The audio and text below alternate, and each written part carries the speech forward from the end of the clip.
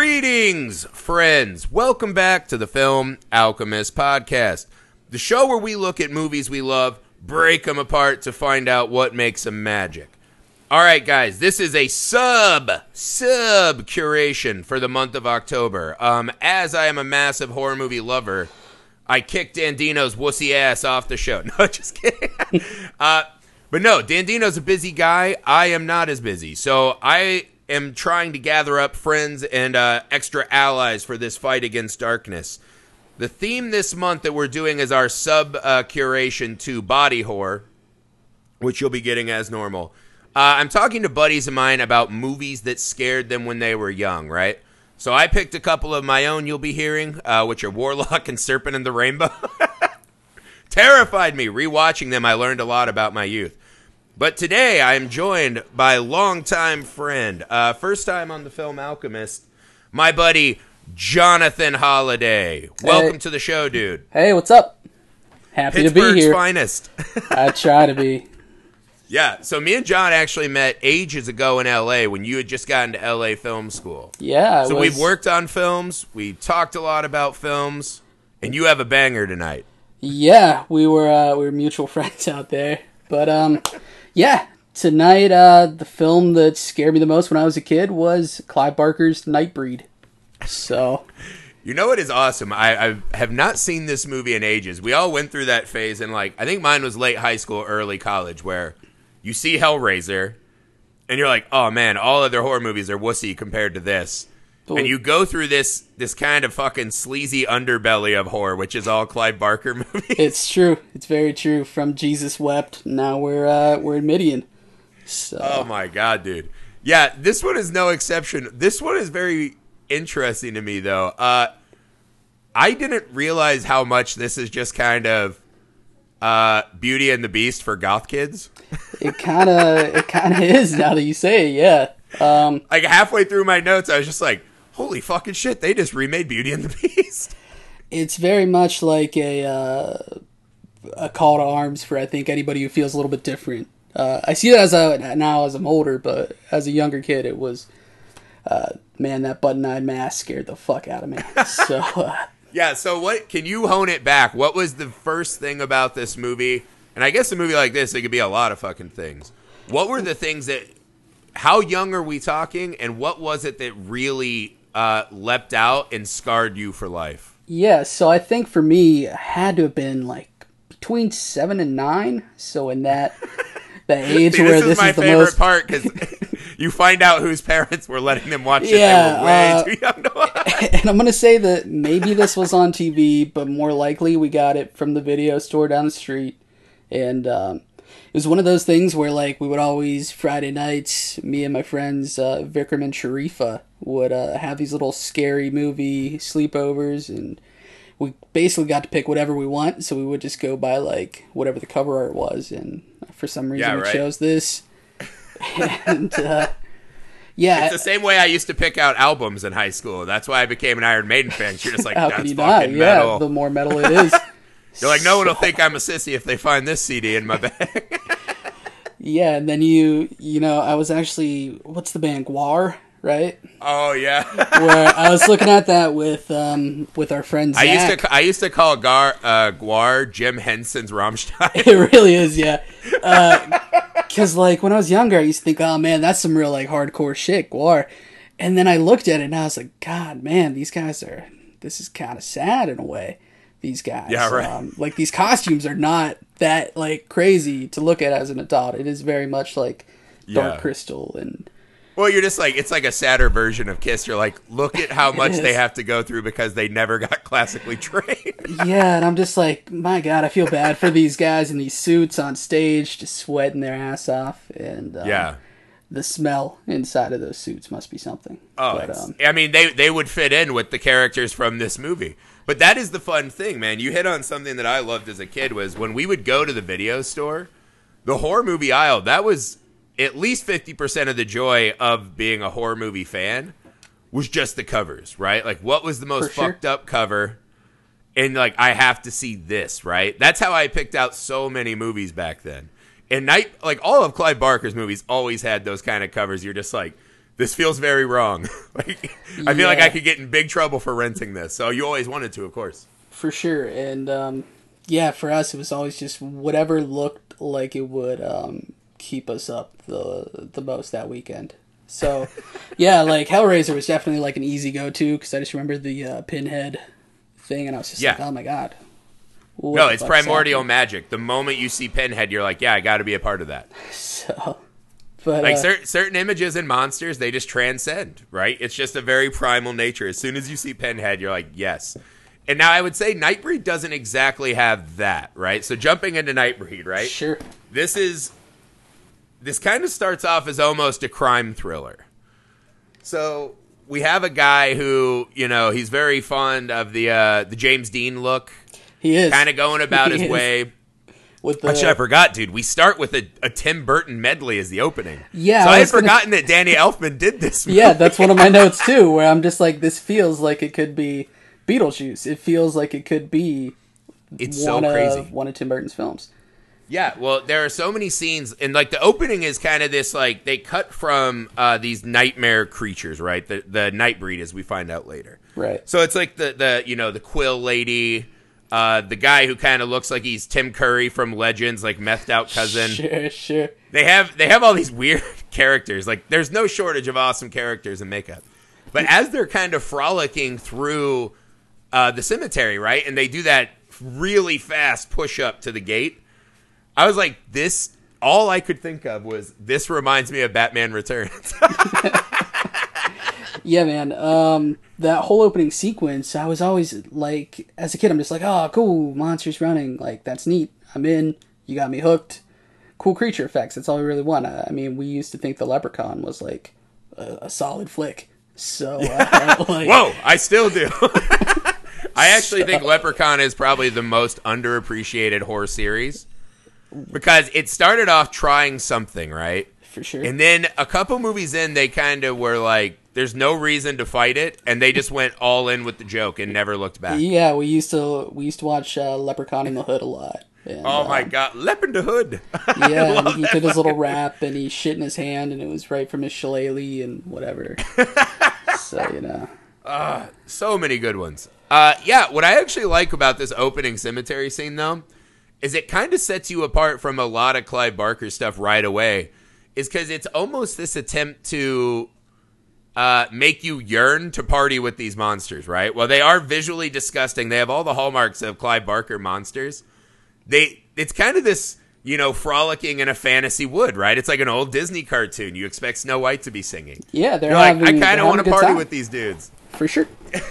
And I think that kind of, it's cool because it sets it up, you know, with what we're supposed to take away as the point of view, where the monsters aren't the bad guys.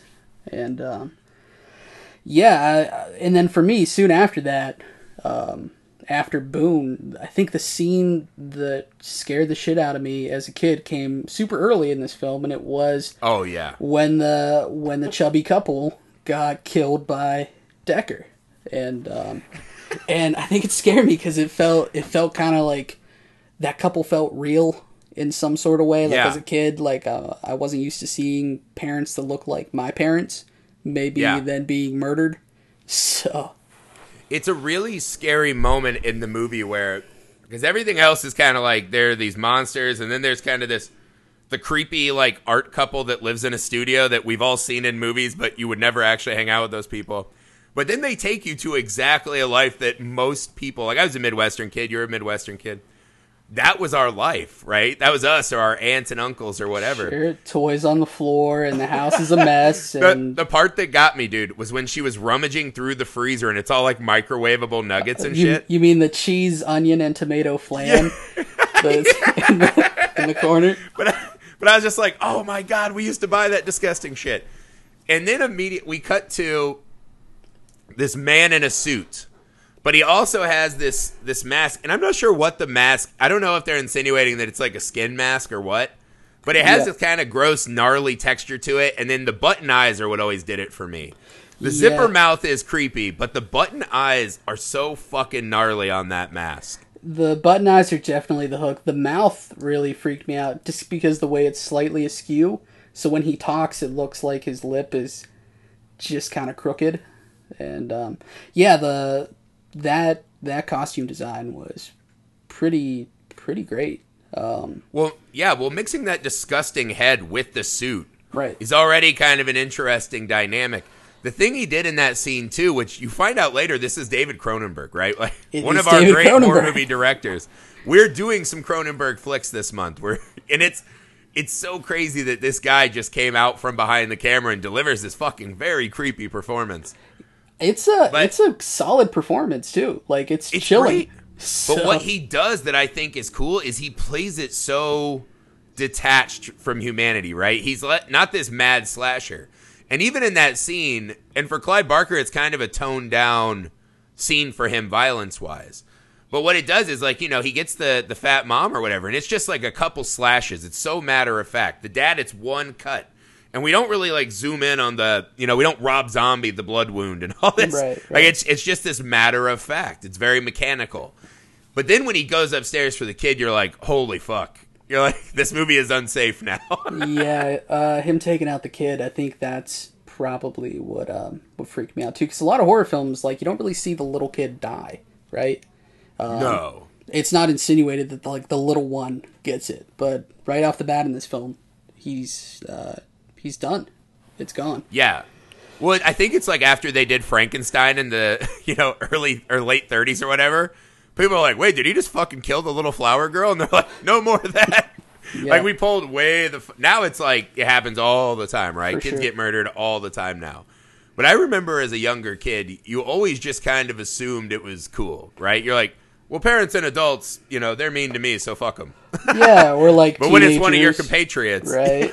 I'm like, I haven't hit puberty yet. I'm probably not going to die. So at least 7 through 9, I should be fine.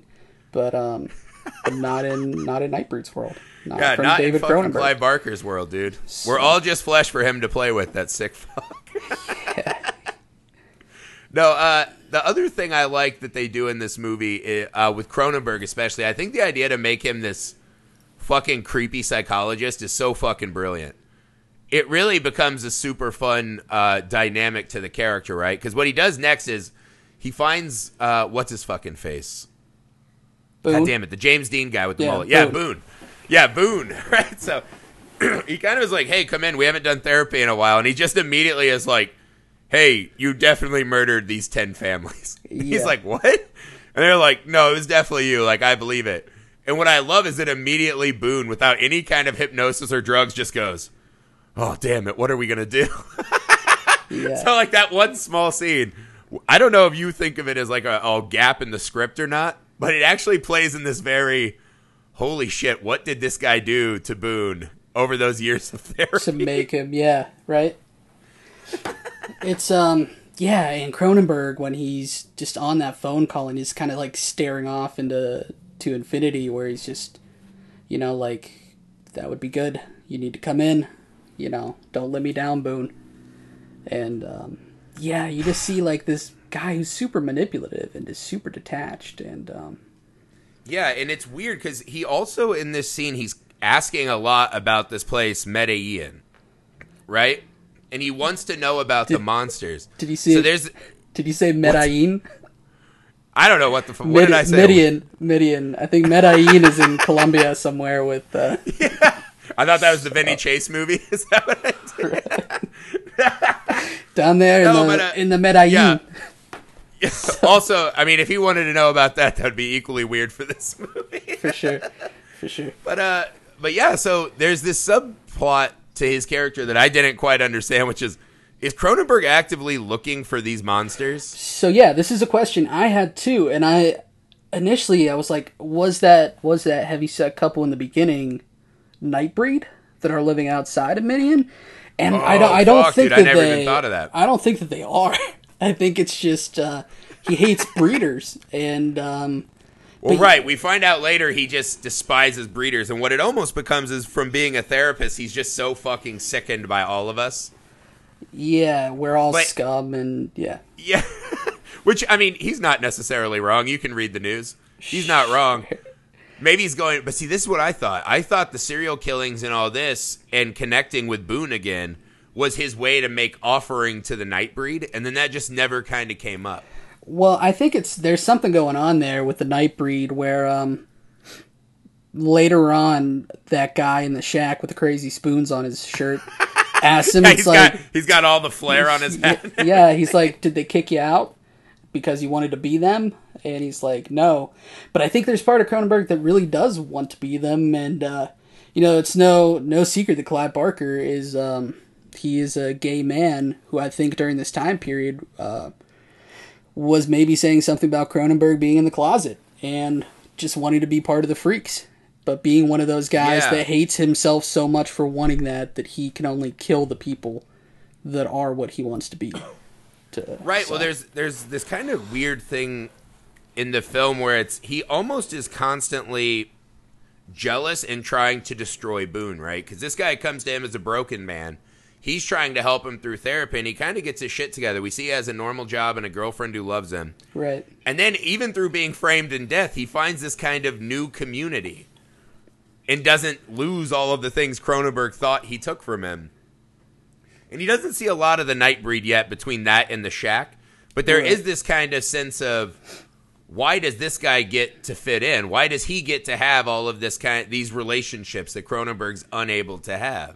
Yeah. So maybe on a level he hates the Nightbreed by the end of the film just because they're existing in their true form, right? Because Cronenberg's thing is about the mask. Right. That's the whole thing that they really kind of like drill into you over the course of this thing, whether it's Narcissi with who he's talking about showing his true face, or what is the mask that you wear. Cronenberg, I think, really just wants to fuck Boone, and that's what this film's about. So he wants to be one of Boone's many good relationships. He does. Boone has that big dick energy that Kristen Shaw loves.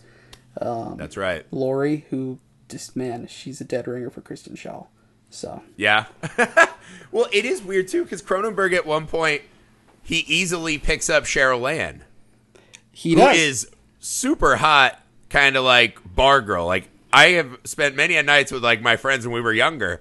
That's what we thought going to bars were, is you're just going in there to find Cheryl Ann's at tables by themselves.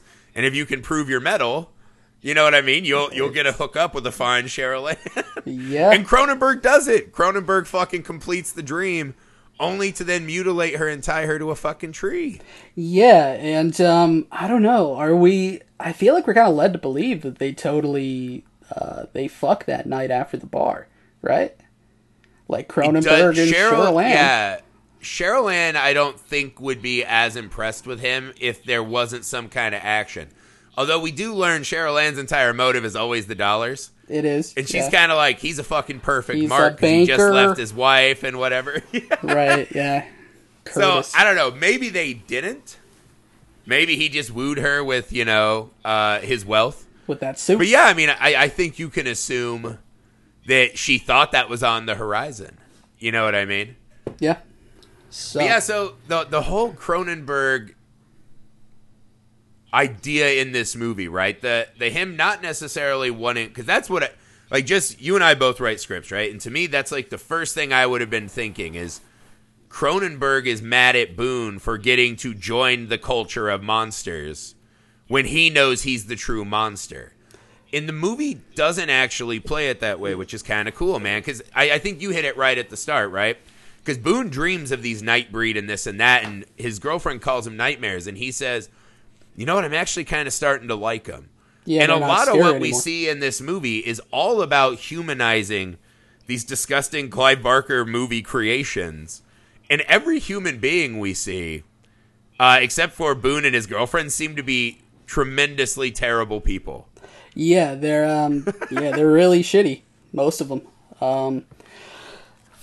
Yeah, and what I always kind of latched onto with it was that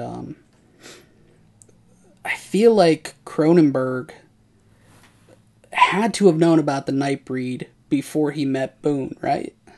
Well, through the therapies, Boone has told him all about the Nightbreed, yeah. Yeah, but you think that he would just kind of like say whatever, that's the ramblings of a madman, if he didn't already kind of know about this stuff. So when Midian popped up as a keyword, you know, it kind of buzzed on his radar or something.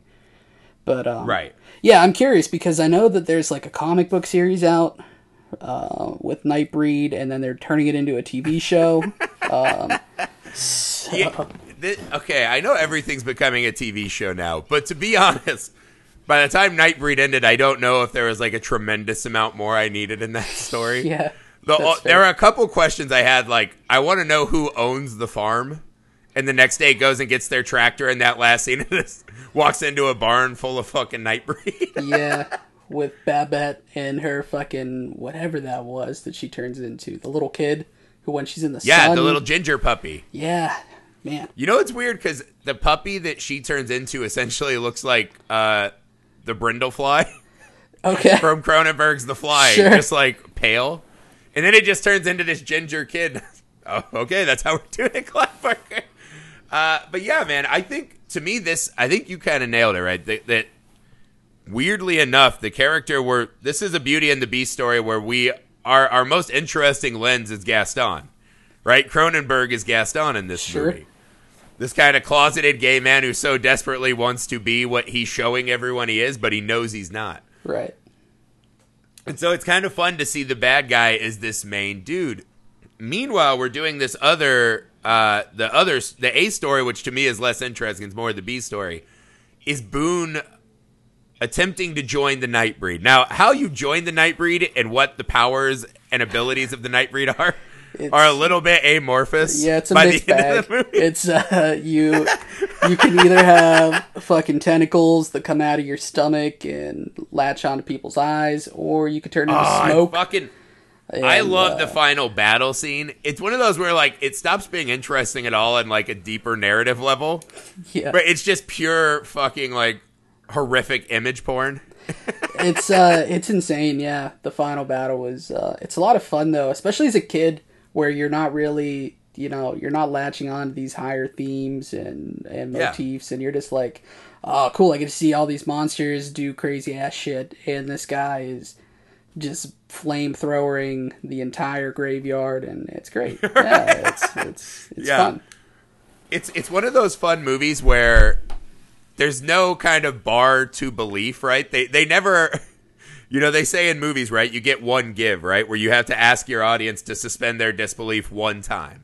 Right. And if they do that, the rest of the movie should work. Nightbreed never stops doing that. It's true. Every character in the movie just immediately assumes that this crazy person who may be a mass murderer, or at least who's framed to be a mass murderer, and this psychiatrist that no one knows who the fuck he is. He can just tell any cop, hey, there's an army of evil people in the graveyard, and they're like, we should definitely go check that out. Yeah, we need to go check that out. There's that great scene when Boone's in prison, right? He's been captured now. They send a doctor in to check him out, and he just goes, guy's got no pulse. And immediately sends the entire police department into this frenzy of, he obviously is the Walking Dead. What is this? Yeah. He's not. No one has any kind of like, let's reason this out. There has to be a good reason. It's just immediately to get the guns. And the sheriff's just like, he's not lying down dead. He's walking around in my fucking cell dead. And it's just like, there's not like, oh man, this guy is a medical anomaly whose heart, you know, is stopped, but he's still walking. It's just like, he's a fucking monster and we gotta fucking kill him and his friends. No, it's great because even the doctor, right? So the corpse gets off the table when Boone is killed.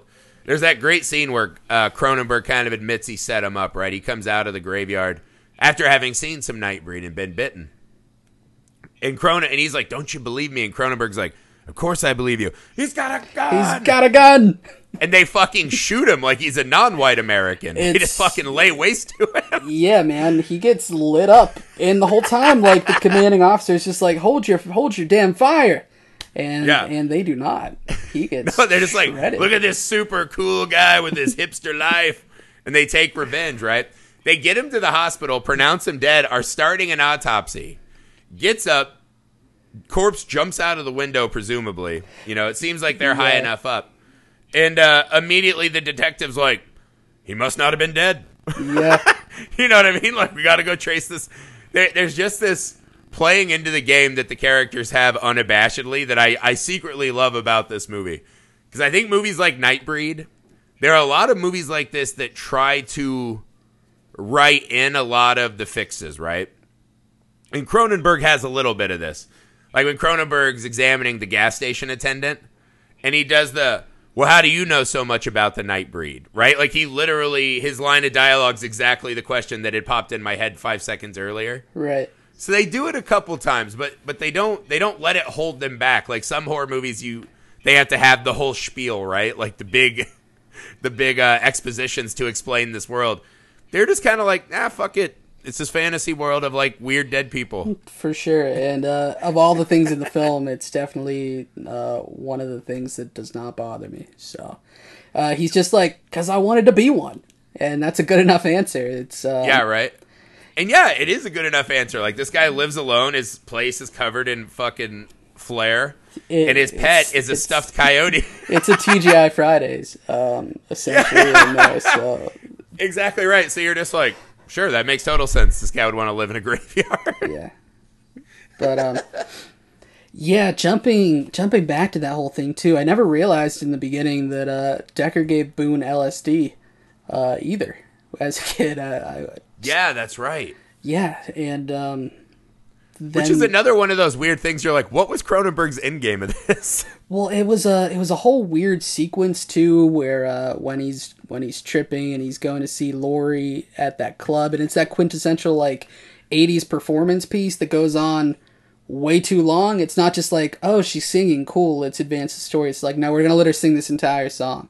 She's gonna sing the whole thing. Yeah, it's not even like a hit single that's like built-in marketing. It's just right. No, we gotta kill 3 to 5 minutes to make our 90 minutes. It's true, and then it's just like the song that she's singing feels like something that's like Cyndi Lauper, but they're all wearing like cowboy hats, and these everybody has these baseball hats with the bull horns on them. Do you notice that throughout the whole film from the rodeo or something like that? The whole thing is very strange. Yeah, and I was just like, where does this place exist? What state is Midian in? I know, that's what I thought too, because I was like, this feels almost Canadian. I could buy that, yeah, I could buy that. Yeah, so I don't know if they say it in the film. I'm sure they did at some point, but... Yeah, but the zebra rugs and the pink walls and the ferns and the whole thing just... Yeah. No, it's fucking weird, because... The human world we see is always very strange. Like when they show us Cronenberg's like evil doctor lair, and it's got like the weird like water with bubbles that are colored, and it's just fucking weird, right? Yeah, it's like that. You're like, I don't know where any of these characters are supposed to exist. These sets kind of become these bigger visual cues and onto the kind of person we're supposed to assume they are. They do, and then he has his big table of knives, which is just. Yeah. Yeah. But not ideal. But yeah, so in this whole thing I kind of just feel bad for Boone because he's just like this victim of circumstance. It seems like all through the beginning. I'm a little I might disagree with you slightly cuz Boone kind of seems like a dipshit a lot. Okay. I mean, the fact that he doesn't even protest his innocence at all. And also, there's another thing Boone does in the entire movie that just to me makes him highly unlikable. There's the scene when his girlfriend comes to the garage to see him, and he does the, he's like trying to say a sentence while they're like kissing every other syllable. Oh, yeah, man. They were about to... And I immediately was like, I've known guys like that, and I have so little respect for them as humans.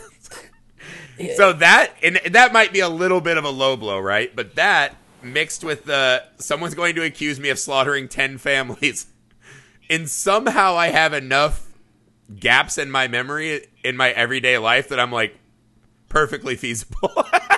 That by the time Boone is kind of falling from grace, I do not feel bad for him at all. Yeah, I feel like he just is. He's just trying to figure out what it is that happened to him, because this has been going on for like months with Decker, right? And this LSD trip is kind of like the final culmination of it all. So. Yeah, but this is what I mean, though. Boone is kind of a weird, because if you look at it from like the Beauty and the Beast analogy, right? He's the beast kind of trapped in this life, and he's getting these visions he doesn't understand. This doctor's controlling his head. Even when he goes to Midian, he doesn't fully buy in, right? Like he kind of does the, yeah, of course I'll join, because why not? Instead of being a dead guy, it's like the best deal ever. Yeah. he just gets bitten and he gets to be an immortal whatever, Nightbreed.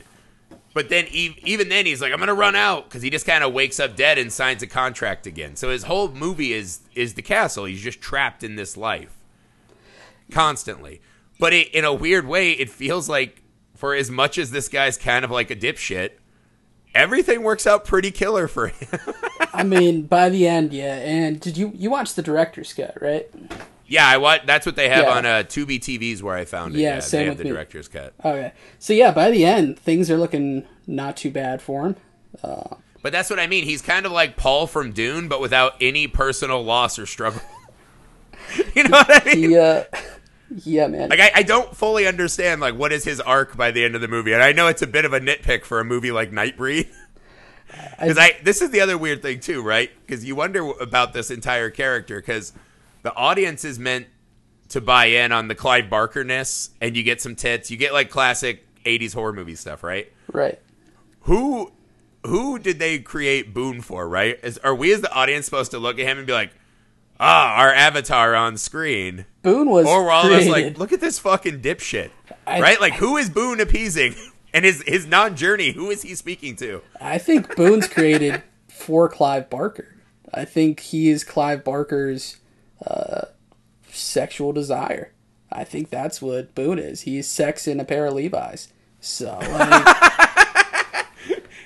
He's Springsteen and James Dean crushed into one form. It kind of is, yeah. And so wait, so you think that Boone is the flip side to Cronenberg, and that whole is giving you the Clive Barker experience? I think so, yeah. I think Boone is someone who, without overtly calling him gay, I think he's someone who's on the cusp, who's having these dreams, right, all the time, these fantasies. And I think what it is encapsulating someone who's basically yearning to be different, yearning to exist in this world where they're accepted, and fantasizing about it, you know, and then eventually being made whole. And I think when, I'm going to butcher these names, man, but the weird guy who looks like Jay Moore with the red makeup and the tentacle hair, like the dreadlocks, I think... That's such a good description. I think when he bites Boone, I feel like that's almost just like Boone's first experience, you know, going to a glory hole or something, you know. That was his moonlight beach scene. Right. I think it's like his, you know, his handy in the back of an adult bookstore, or like that first step that somebody takes when they're going out. And you know what happens? He fucking runs out and gets gunned down by the white man. Right. I think the fucking white straights are there to take him down. Well, I think the whole thing could just be a metaphor. True. It's a metaphor for someone coming out of the closet. Well, there's even the scene later where there's just a priest in prison, and we never find out why. Oh, they said because he's a drunk.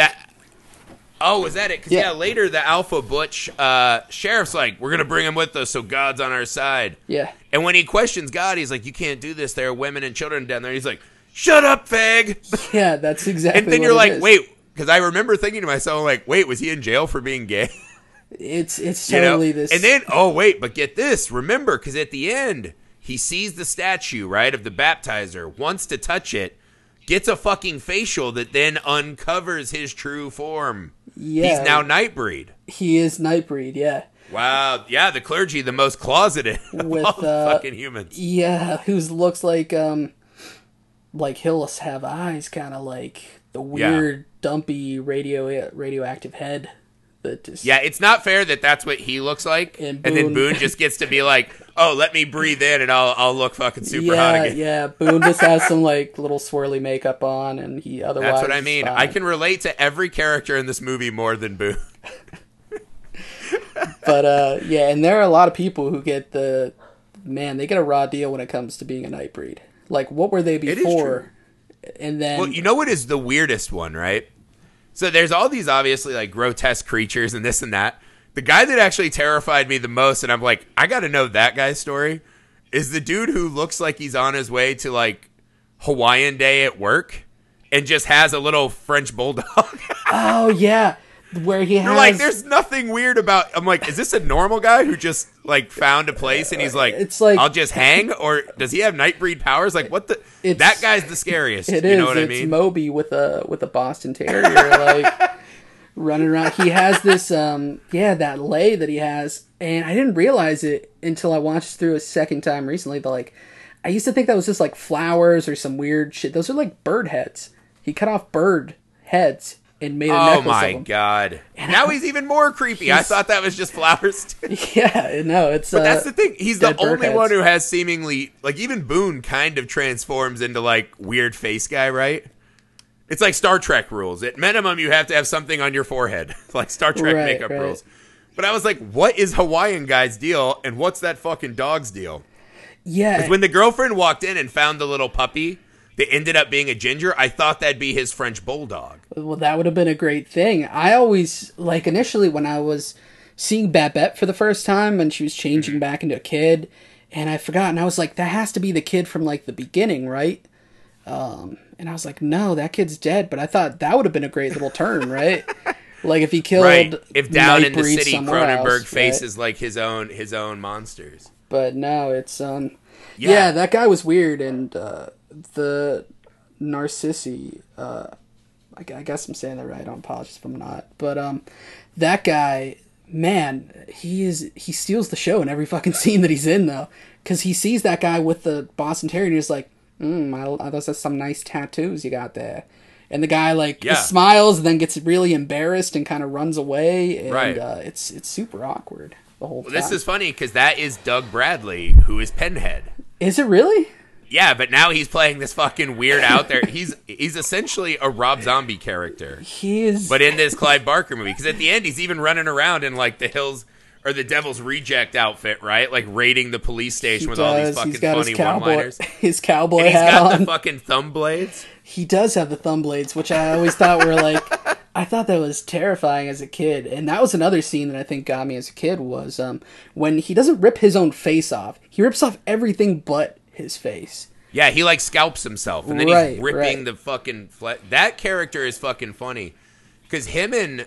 Boone are becoming Nightbreed at around the same time. Right. But he immediately shows up and flourishes, right? He's like, oh, finally, I found my people. He's loving Whereas Boone's kind of fighting it. He's like in the deep end immediately. Like he's the old mentor character. He really drops in there and hits the ground running. And even like being so bold as to light that match off the wall when Boone is getting like baptized. And he's just like lighting up a cigarette and he's like, oh, sorry. Yeah. Like, no, because he's just like, even the Nightbreed know I am the extreme here. Like, I am not to be fucked with. Yeah, they don't even look at him like they're gonna, like, do something. They just look annoyed. They just look like this motherfucker again. Like... Yeah. Well, this reminds me of that Groucho Marx quote, right? Like, I don't want to be a part of any club that would have me. Sure, yeah. And I think there's a bit of that with the Nightbreed, where probably whenever a body shows up to them, they're just like, God damn it, another guy who had a snake for a pet? Like, come on! Yeah, where's just, like, the cool guy? Everybody is just weird as shit. Like, they have their own little things that they do, like feeding the blood to the eels. Do you remember that? When the guy... Yeah, okay, so this scene we have to discuss, because this is when the girlfriend decides... Because the Nightbreed, while being very protective, have no qualms just letting anyone walk in and out of their underground world. Right. So it plays as Alice in Wonderland, right? Where she descends down, and this is the first time we see Medi in the underground city, right? Right. I gotta say, for this kind of movie, that fucking set blew my mind. It was great. It's fucking unbelievable set work. Like Indiana Jones or Goonies meets Clive Barker, and it was really good. Well, it almost reminded me, too, of, like, the underground city of Zion, right, in The Matrix. Like, it's just this fucking cool world. But they put in all these little details that make it seem like kind of this lively market or bazaar. Well, obviously, it's a bazaar. It is. But you know what I mean? And she's just walking around, in every corner, there's just this other fucking amazing fucking creature of some sort. This is where I told you the one that haunts me the most is the huge fat lady where her neck comes down kind of between her boobs, her to the side of her huge stomach, and like where her navel would be, that's where her head is. Face, yeah. With like a green like do-rag on. I was like, ah! It's just such a... And this is what Clive Barker does the most, right? Is I've always kind of thought of Clive Barker as like the people you used to... I don't know if you're old enough for this, but when I was a kid, it was like... You would get HBO weekends every now and again. And, like, all of us would want to stay up to try to see Real Sex. Oh, for sure. Real Sex. Because we're like, oh, this is going to be like porn. But I remember being young enough to be like...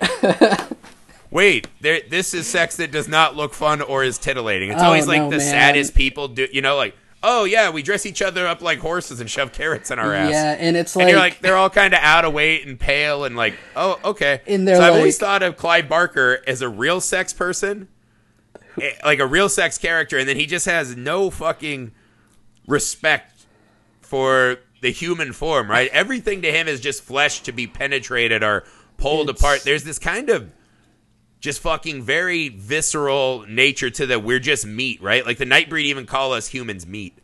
And to me, that might be the most Clive Barker sentiment of the whole movie. Yeah, where he's like, you're a natural, you're just meat. So. Yeah, it's so fucking... It's a strange relationship Clive Barker had. Because that's the weird thing, too. For someone who's obviously like a fucking nymphomaniac, borderline sexual deviant, he seems to have no love or respect for the human form.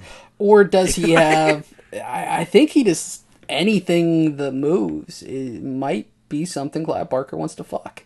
There's nothing in that Medellin underground that he would not fuck. I believe that. For sure. To be 100% true. Yeah, that is correct. Well, I mean, I think that's the thing, right? And to get back to that, that's what Cronenberg's character says, right? Is that everything, these sicknesses and whatever, these desires, they're all just thoughts in your brain, and it depends on how long it takes them to manifest in the flesh. Sure. And I think that's that's kind of a Clive Barker. That's the Hellraiser. To some were angels, to some were demons, right? To some pleasure, to some pain. And this movie plays that kind of Clive Barker message that he always is trying to get to us, but trying to do it from this fairy tale romance perspective, which, if for nothing else, I love that Nightbreed tries to normalize the real sexness of Clive Barker. Yeah, it's and there's all these moments in there too where, as a kid, I did not pick up on that sort of stuff. No, you're just seeing the guy feeding his blood to the eels, like you're saying. You're like, right. Ugh! And then he has eels come out of his fucking fat stomach. It does, yeah. But like every female monster that I think I saw on screen has her boobs out. All like at least at one point there are breasts. Well, right. Well, there's the woman who can turn into gaseous form, right? Right. And she's naked, seduces the cop, kisses him, and then he's like vaping as he's passed out. Yeah. Right? Well, my thing, we see the Quill Lady. Right. And the Quill Lady might be the most, like, this one haunts me now as an adult after rewatching this. But she's like shooting quills and like, She has this kind of when Harry met Sally reaction to fucking shooting quills everywhere. True. It's like, Jesus Christ. But then there's a throwaway shot, and I don't know if you know what character this is. The one when they die and then she takes the blood? Yeah, and rubs her nipples rubs her nipples with it, yeah. She lubricates her nipples with the blood. Just, it's a quick and I was thing. Like, God damn it, Clive. It's such a quick thing, yeah. She runs in. There's no possible way that Clive Barker has not tweaked his nipples with bloody fingers. It's impossible. That was actually a Clive Barker cameo, so... Yeah, it's so fucking... It's just... It's a strange thing that him as a gay man is constantly using this titillation. I think there's a thing, too, when Clive Barker was coming out that obviously a lot of men who would be his audience, they are a little butch, and back then it was a little frowned upon and uncomfortable. So he weaponizes the female form, which, doesn't do it for him against us, to bring us in and make us fucking sit and contemplate these very gay agenda films. Yeah, and I think he does a good job. I mean, I watched them all, and I love gay people now, so yeah. Clive Barker, man. Yeah, everybody in that, there's a lot of just sexual tension between all these characters. And I think, for me, the moment that is Decker's arc is when he finally gets penetrated by Boone, which happens on the bridge. And I think that's all he wanted the whole movie, was just to get penetrated by Boone. He wanted to get... Well, Boone also does the thing where he hits him with a mirror that reflects his mask. Yeah. I was like, that is very on-the-nose filmmaking, but I like it. But then, before he stabs him, what does he do? Rips the fucking mask off, right? Is that, you think you're this guy. You think you're this mask. You're actually just this fucking square psychiatrist. And then fucking shanks him. Yeah. It's, right? that final sequence is... He shanks the closeted form. That's kind of a weird decision. Yeah, I think what he's basically... I think if Decker was just a little bit cooler, he probably would have been taken in as a Nightbreed. He's the perfect Nightbreed. He's a fucking great Nightbreed. monster. But that's the weird thing, right? They make it early on that you have to prove that you're a monster, which you think means you have to be this evil murderer and whatever. Right. But by the end of the movie, the people they accept, him, his girlfriend, Doug Bradley's character is pretty fucked up, but we don't know that he hurt anyone else. Right. I think the people that are accepted as Nightbreed, that they say you have to prove you're one of them, right, is not in monstrous act, but that you'll buy in, right, to these laws and this way of living, right? You'll be part of a community, which is kind of a fun inversion by the end of the movie. Yeah, for sure. I think Narcissi said it when he's just like, no one else will take us in, and that's why we ended up here. That's why you found yourself coming back to this place, is because nowhere else will take you. And I think that's what the parameters of getting into Midian is that you have to prove that you have nowhere else that you can go, and then come on in. But, just be cool, man. Be cool.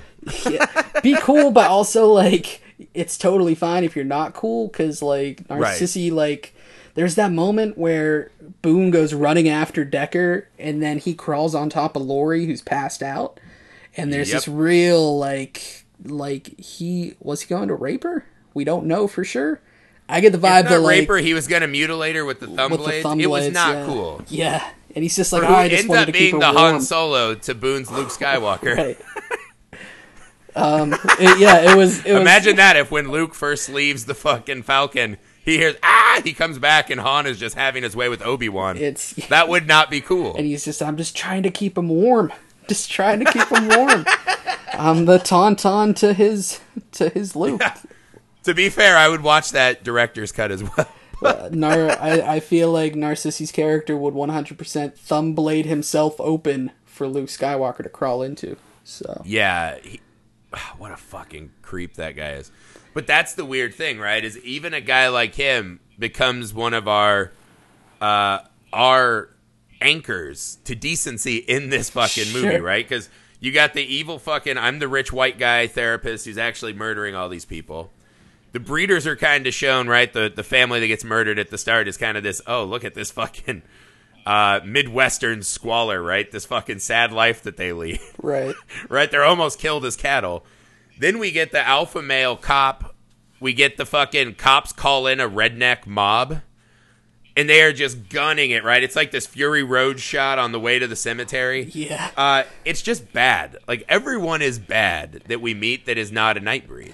And then that cop who was going over, like, the armory with all the guns, and he's like... Oh, my God. Yeah. And then he's like, you can't go wrong with a good garrote. And then he's, like, rubbing it on his lip, and, Yeah. A Garrett, whatever. Yeah, definite police issue, for sure. But that guy's also been on Real Sex, for sure. For sure. Narcissi just mainly reminded me of someone that my dad would bring home from an AA meeting. Like that exact look when I was a kid. Like the King of Rock shirt and that kind of greasy hair. And yeah. So that's what scared you. You're like, I live with Nightbreed. I live with Nightbreed is all around me.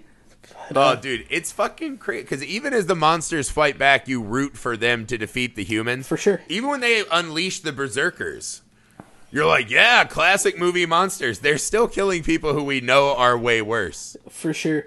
Right? Like, the scene right before the berserkers start killing everyone, they're about to murder these kind of women and children they've cornered.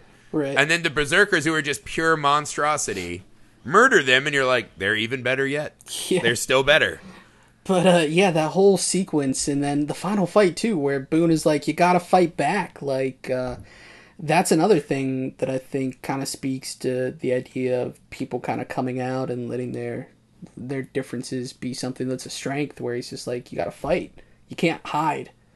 And I think that's something that we were probably seeing in the 80s. I mean, I can't speak to it. I was just born in '89, so right. I feel like gay rights was something that was being kind of having a surge with Clive Barker there. Oh yeah. And... Well, between that and then you kind of saw this explosion through culture, right? And then the whole AIDS issue. Right. It was just something that was on a lot of people's minds. And especially with AIDS, it became a lot of others and being afraid to even be in physical contact. For sure. In the same room with these people that are some kind of sexual. We had created these like sexual. Well, not we. Again, I was young in the 80s, but I was still born in the 80s, right? But I remember there's this kid who caught AIDS in my home state of Indiana when I was little, right? This kid named Ryan White. And it became this big thing because they wouldn't let him go to school. Yeah. And so even though he got it through intravenous whatever, everyone just assumed he was some kind of fucking horrible deviant. That he had brought this on himself. This was some kind of godly karmic punishment. And there's this weird kind of conversations that we as kids had with adults. And it's just a weird time, you know? But there is this whole concept of you don't even want others in your vicinity. Right. That their otherness, and I mean, we see it now with other groups, right? Like, that's something that people in power and this and that, they always create others for us to be afraid of and fight against. And they're almost always kind of small groups of people, often put upon people. Sure. Right? It's just kicking people while they're down. And I think that's kind of the fun part about this movie is, so Clive Barker takes the American normal man, right, as the big fucking cigar chomping sheriff. Right. And just turns him into a dickhead. And then we see these fucking creatures that on the outside should scare us. But you see that they have these family bonds, right? The woman who turns into gas is really a mother figure to this little ginger puppy. Right. The weird Hawaiian guy does have that dog. I don't know what happens to the dog by the end, but, you know. We'd like to think that it made it. Yeah, but there is this level of caring amongst the Nightbreed, which is unusual. Like, even the guy with the tentacle guts is giving his friend, like, the Black Devil, pep talks, right? Like, come on. And you don't see that amongst the other human characters. There is the weird thing where they did show the sun death, and it's not just that the Hawaiian guy got melted, but then his body explodes like an ash bomb. Oh, for sure, yeah. I was like, hey, man, the ash thing can be pretty cinematic, like, crumbled to ash. The explosion added a lot to me, though, I'm not going to lie. It fucking exploded on a grand scale. But yeah, there's something to be said, too, with the idea of, like, AIDS being something that was, you know, at the forefront of our culture then, too. Because there's something with the blood of Baphomet, or Baphomet, whatever they're calling it in this film, where if you're touched by the blood of Baphomet, then you become Nightbreed. And we see that with the preacher at the end, too. And yeah, the priest facial, yeah. I wonder if there's something that maybe is being said there. Maybe reading too much into it. But you know, okay, so the baptizer, Baphomet, whatever the name was, right?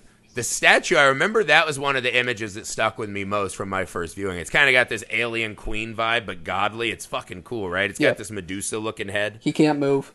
It's a weird... What do you make of that? Is that just kind of like a cool Clive Barker deity, or is there something more?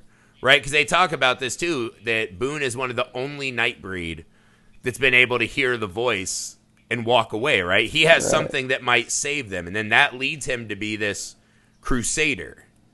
Yeah. So I don't know exactly what the movie wants us to take, but it feels like it's this crucible, right, for each person.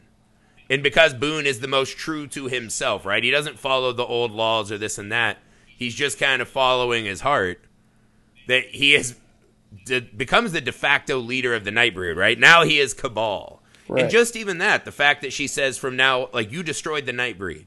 You have to help save us now and rebuild what you destroyed. This is your fucking fault. Right. And then the statue crumbles into oblivion, right?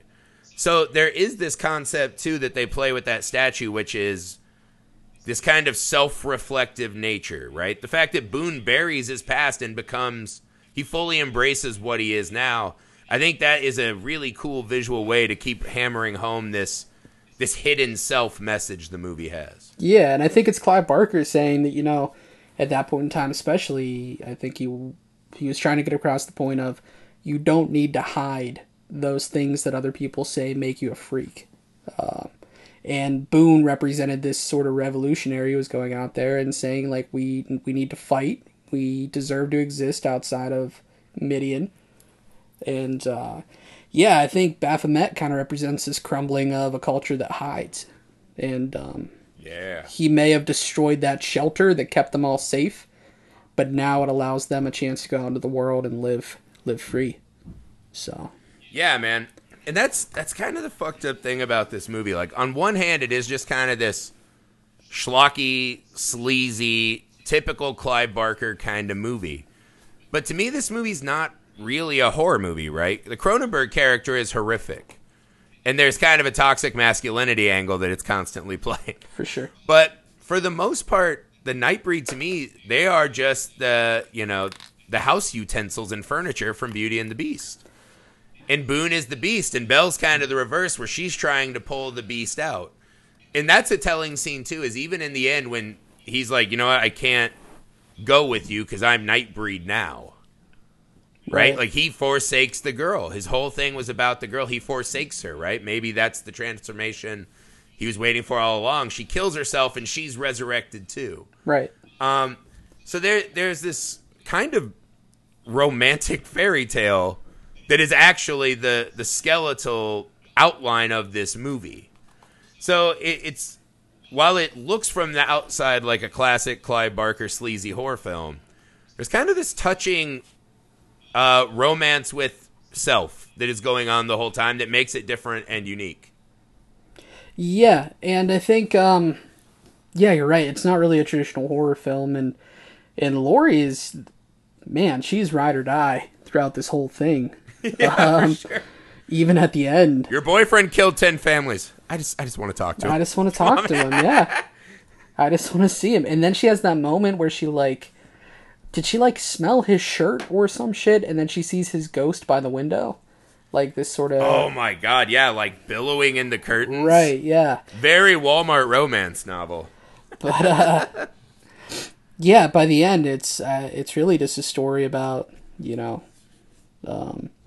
trying to find love, I guess, right? And yeah, man, whether it's love of yourself or love of a community or, just a place where you can be open enough to love, it's very hopeful in a weird way. Yeah. It's a lot of stuff that really just went over my head as a kid. Because for me, it was just a creature horror movie that was so much stuff crammed in there. But see, this is what happened, right? As a little boy, you were afraid, and you didn't know why. Now you learn it's because your heart was closed to true love. Is that right? That's how it goes. It wasn't all the fucking blood nipples and the murders and the weird, creepy zipper face, button eye mask. It was the love that scared you. Maybe. It could have been. But speaking of blood nipples, when they tear out our friend with the Boston Terrier on the initial raid, and one of the things they do is they're forcing him into the sun. They rip out his nipple rings. They just tear him out. Fuck? Like that's their go-to. He looks like a normal guy, right? Who just happens to be dressed weird. That's his only mark of a Nightbreed. Is the nipple rings. Yeah. Weird sex piercings. I still think that guy might be the scariest part of the movie because I still can't wrap my head around what the fuck he's doing there. There is something weird about what his motivations are, and he always has this sort of mischievous look in his eyes. But there were just a lot of small details in there that I thought were interesting and scary. But yeah, for me, I felt like every time a Nightbreed in that final fight, I felt like they could have been a Mortal Kombat character. The way they dispatch people. Yeah. Whether it's like the fatality of breathing the smoke into the guy and then he's just like burning from the inside, or shooting quills into somebody's face. And then at one point, the priest is about to be killed by the sheriff. And Boone just fucking Liu Kang kicks from the side, that flying jump kick, like... from a solid distance away, just goes flying and kicks the shit out of the sheriff. But oh man, so many of those. There's a rocket launcher. The guys try to hit the berserkers with the rocket launcher. It goes right through the middle of the berserkers. Like any movie that has a rocket launcher, I would like to do the actual math on this, but I can't think of a ton of movies that have a rocket launcher shot that misfires that I don't like. Yeah, and then the guy with the flamethrower who like. Seemingly, I don't think any Nightbreed actually touch him. I think he just gets kind of startled as he's burning down these like cattails and lights himself on fire. And I love the fact that there's a flamethrower tank that's made for throwing flames. He gets a little bit by some burning grass. He goes, ah! And he falls down and explodes. that's what I mean. This movie has all the visual fun. It has all the kind of horror elements. The fucking, like, Clive Barker movies always just have that amazing makeup and creature work. For sure. So it has all that, and it's easy to see why this would be scary to a kid, right?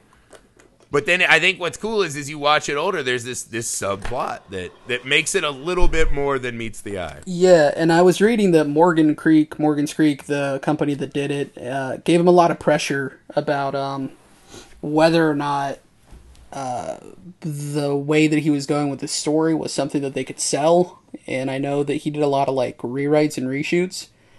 So well, that's probably where the 90s karate action came in. For sure. And then we gotta butch this thing up. Yeah, I read that one of the producers said to him, like, you have to be careful, Clive, or people are going to end up liking the monsters. And I think that I think there was a disconnect with the people producing the film and Clive Barker, because I really feel like this could be a story that's really, really dope, and where those messages can come through a lot more. And I think he might have just gotten, dealt a bum hand in the people that he was working with. So yeah, I mean, to be 100% honest, that's exactly how I read the film, right? To me, it is a movie where your heart goes with the monsters. Yeah, for sure. And that, like most good horror movies, right? Like, great zombie movies aren't often about the zombies. It's about the humans when we take away the kind of protection and safety net of society, how monstrous we can become, right? Instead of everyone just bonding together and working for the good, we become these selfish, horrible little fucks. And this movie kind of plays on that same level where it's helping us show our own monstrous forms. So when we look at someone like, Tentacle Guts, we're not looking at him as like, oh, what an obvious monster, right? Right. You're taught to look past that and sympathize. And yeah, man, to me, that Clive Barker still succeeded, right? Even though it feels like some of the ending was a little extra action-y movie, it still works perfectly for me. Yeah, I left watching this 2 times this week with the feeling like this was a good film. It had its moments where, I think it was just a victim of a production company that maybe didn't understand it. But I feel like that could be the case for a lot of people that work with Clive Barker, so I won't get too judgy, but True. But yeah, I thought it was a fun flick. It's something that I think anybody who loves, special effects, makeup, creature design, it's great. Yeah, and there's so many different kinds of creature effects in there too. From the stop motion stuff on her journey down, and I love the stop motion stuff. That weird flying manta ray with teeth that's like a 3D hologram. But yeah, it's good stuff. It's fun stuff. So it's just any movie that can have so much kind of genre fun and still give you just enough subtext where your mind can wander after the flick about greater meanings and different ways to look at it. I mean, that's harder than it appears, right? A lot of movies like this don't take that time to give you any subtext that lets you keep having fun with the movie once the reel ends. Right. And so to me, that's a credit to this. And I think this is the fun thing, too, going back and watching movies that scared the shit out of you as a kid. Because now you watch it and you're like, yeah, it's not really that scary. But you can totally understand a young boy in 1990 why this would scare the shit out of you. For sure, man. Yeah, to me, it's a fucking killer flick, man. It's really, really... Because that's the other thing, too, is not only does it just highlight so much of what Clive Barker's at, but it does it in probably the most humanizing way that he's ever done it. Yeah, and what film of this was his? Was this his second film? Or did he do something between Hellraiser and this? I'm trying to think. He would have done From Beyond a little after that, I believe. Yeah, I mean, this would have been early. This would have been early flick. I don't have my phone handy. I was going to IMDb that shit. But. Yeah, I kind of feel like this might be, something that it was just a sophomore effort that didn't really get the full backing of them. I think of people knowing like this is Clive Barker making this, whereas they just saw Hellraiser and they're like, cool, crazy fucking film, but not, Yeah. Well, Hellraiser lacks heart for the most part, right? And everyone kind of knew him as the the more fucking grotesque Stephen King novelist. Right. Right? So he was still cutting his teeth on a new medium. And I think he did a lot, man. I think he really achieved a lot. Yeah, this was... So that's it, guys. Yeah. Oh, no. Which film was it? No, I was just going to say this was his second film that he directed. So This is a great second film, it's man. a pretty solid second film. That's a kick-ass second film. I give him mad pride. And especially this is a new medium. You know, he was a novelist. He's a writer. Yeah. Who just happens to have these insane fucking dreams. And he can get that on page and on screen. That's really cool. Yeah, guys, so that's it, man. That's Nightbreed. This is the first of the movies that scared the hell out of you as a kid. I'm going to do some of these. Dandino picked out The Omen. My buddy Sam is going to help me cover some. Who you've heard on the show before, guys. This is a fun thing we're going to do. And whatever room we have to give you extra episodes this month, this is what we're looking to do. So thanks so much for joining us, John. Killer pick. Thanks for having me on. All right, man. So that's it, Alchemist. Share the Nightbreed with your friends. Share the pod with them, right? Watch Nightbreed with them. See what they take from it. You might learn a lot about them underneath their mask. We destroy what we envy. That's right. So yeah, share it with them. Gauge their reaction. And if they're not terrible serial killers, share the pod with them. Take a second, rate and review if you can. Share on your social media, guys. That helps us spread the word. But more than anything, just thanks for taking part, guys. We appreciate you listening. From the Film Alchemist, I'm Josh Griffey. Jonathan Holiday. Jonathan Holiday! We popped his cherry. That's ours now. My nipples are bloody, thanks to you. As are ours. Peace, bitches!